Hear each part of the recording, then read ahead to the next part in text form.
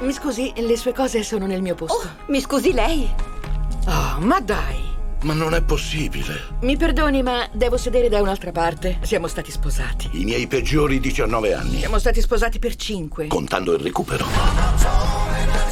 Fra 4 giorni... Nostra figlia sposerà un tizio che ha conosciuto a Bali, a milioni di miglia da casa. Ho voglia di baciarti.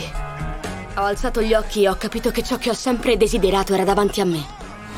Getta la carriera alle ortiche. Come ha fatto sua madre, sono l'unica che può fermarla. Lui non lo ascolta mai. Oh, champagne! 2, per favore. Ci lasci la bottiglia.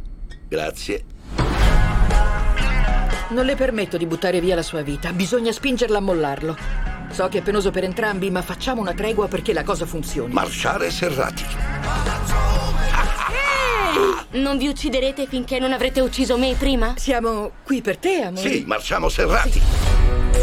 Prometti, nessun commento perfido. Guarda che non vince niente se mangi tutto il maiale. Niente litigi? Vieni via. Mai passiva-aggressiva. E aggressiva? Cerca di russare piano. Mi metto il cerotto nasale. È un mistero che tu sia ancora solo. Mamma, papà, lui è Ghedè. Un swastias tu, Ghedè? Ehi, era per farmi fare brutta figura. Non ti serve il mio aiuto? Sicura che non sono squali? Dai, non fare il fifone! Ci potresti lavorare con gli squali. Avanti! Sono stato morso da un delfino. Non vedo Ma che- che fai? Ha detto fai pressione, ha detto basta! Giorgia pressione. Qual è il piano? Direi di rubare gli anelli. Che facce hanno? Deluse. Stiamo sbagliando. Non credo. Chi siamo per dire che Lily non sa cosa è meglio per lei? Oh mio Dio, io non vi capisco. Ma di che parli? Ha trovato gli anelli. Dove? Nella borsa di mamma. Lo sapevo. Cosa? Se ti sistemi non sei male.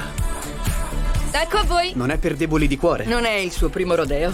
Ok, andiamo. Si può avere qualcosa di più adatto all'età di questi due? Ecco qua. Quale? Ce n'è solo uno. Io ne vedo 2. Ah, sì. Oh no, no, smettete per favore. Oh mio Dio. Prego perché arrivi un asteroide.